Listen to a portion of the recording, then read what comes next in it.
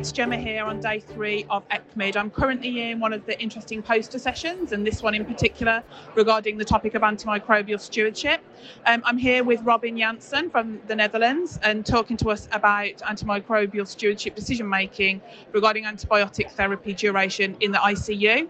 And I'll hand over to her to provide us with a little bit of a summary of the poster and the topic that they've been working on. Okay, thank you. Well, I will be talking about duration of therapy in ICU patients, and we all know that antibiotic therapy duration is often exceeding guidelines, but we also know that shorter is better. So we have a gap between evidence and practice. So we first wanted to see who is involved in this decision-making process, who can we tackle to improve this problem. So what we did, we went to 4 Dutch hospital ICUs to see the daily multidisciplinary meetings every day in the Netherlands at all ICUs, or almost all ICUs.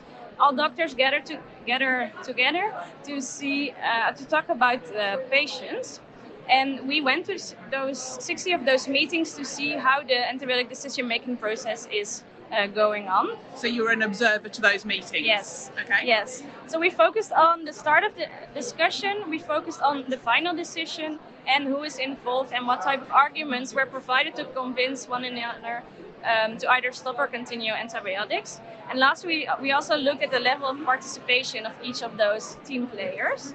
And what we saw is that we could extract 121 relevant discussions on antibiotic therapy duration, and in 25% of those cases it was decided to stop antibiotics. In 37% it was stop date was defined, but we also saw that in 22% antibiotics were continued without any stop date. 9% there was no decision made, and in 7% it was really unclear what has been decided. So mostly for those last 3, I think there is a lot of work that we can do. For example, the referring physicians were not there, so they could not say anything about source control, so they could not make a decision to either continue or stop antibiotics. And then we also looked at what was the final decision, and we saw that it was mostly the intensivist who made the final decision. And if it was not the intensivist, it was the microbiologist. In the Netherlands, the microbiologist plays a big part in also decision making in the intensive care.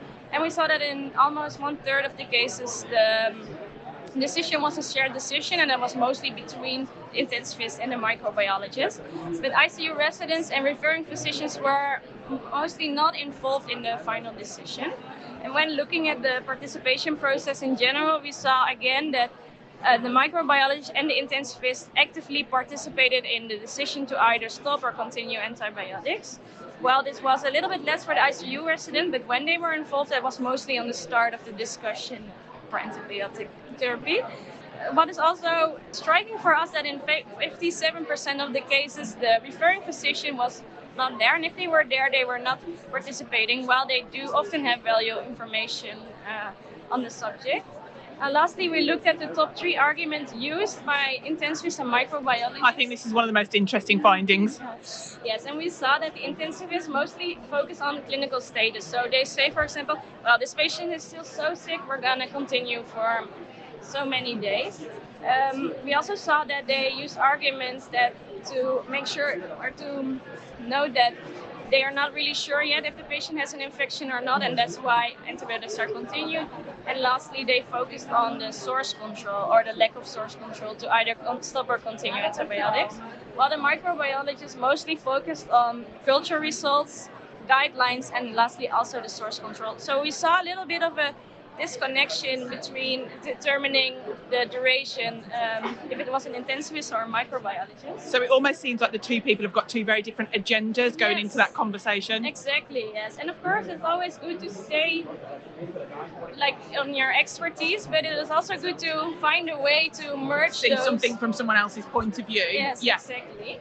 And based on this research, we made some recommendations, and for the intensivists, microbiologists, and referring physicians, and for the intensivists was make antibiotic therapy duration an essential part of the daily structured meetings. Because often we saw that they forgot to talk about duration, and the patient got some days more of unnecessary antibiotics. Also, make a plan, even if you don't know yet for how many days you want to give, make a plan and reevaluate this. Create an open environment where everyone feels free to participate, and try to involve the residents, and lastly for them, ensure clear communication but also documentation. Write down what you have decided so the next day or the next week the other group of doctors can also see what is the plan. For the microbiologists, do not only focus on your own expertise, but also engage in maybe clinical bedside activities so you can see also the patients and you can see the worries of the intensivists, so you can base your arguments. Show empathy to their point Definitely, of view. And find other arguments to convince the doctors that it's safe to stop the antibiotics. And of course, base your arguments on your own expertise, like I said, but also make some arguments that are in line with the concerns of the intensivists. And lastly, for the referring physician, well, first of all, be there because they have value information on the status of the patient. And also, if you're there, try to participate. That's really interesting. And what are your hopeful next steps as a result of this work? Well, we performed interviews with intensivist microbiologists and ICU residents on what are their experience barriers of appropriate duration of therapy. So why do they prescribe antibiotics for longer than recommended? And we hope that we can, based on this study and the next study, we can find some factors that we can take into account for our interventions. Thank you for your time. That's been really interesting. Thank you. And this is poster number P2378 for those people that are interested. And presumably you're hopefully going to try and get this published somewhere as well. Yes, this is currently under consideration for submission. We'll keep our eyes peeled. Thank you very much. Thank you.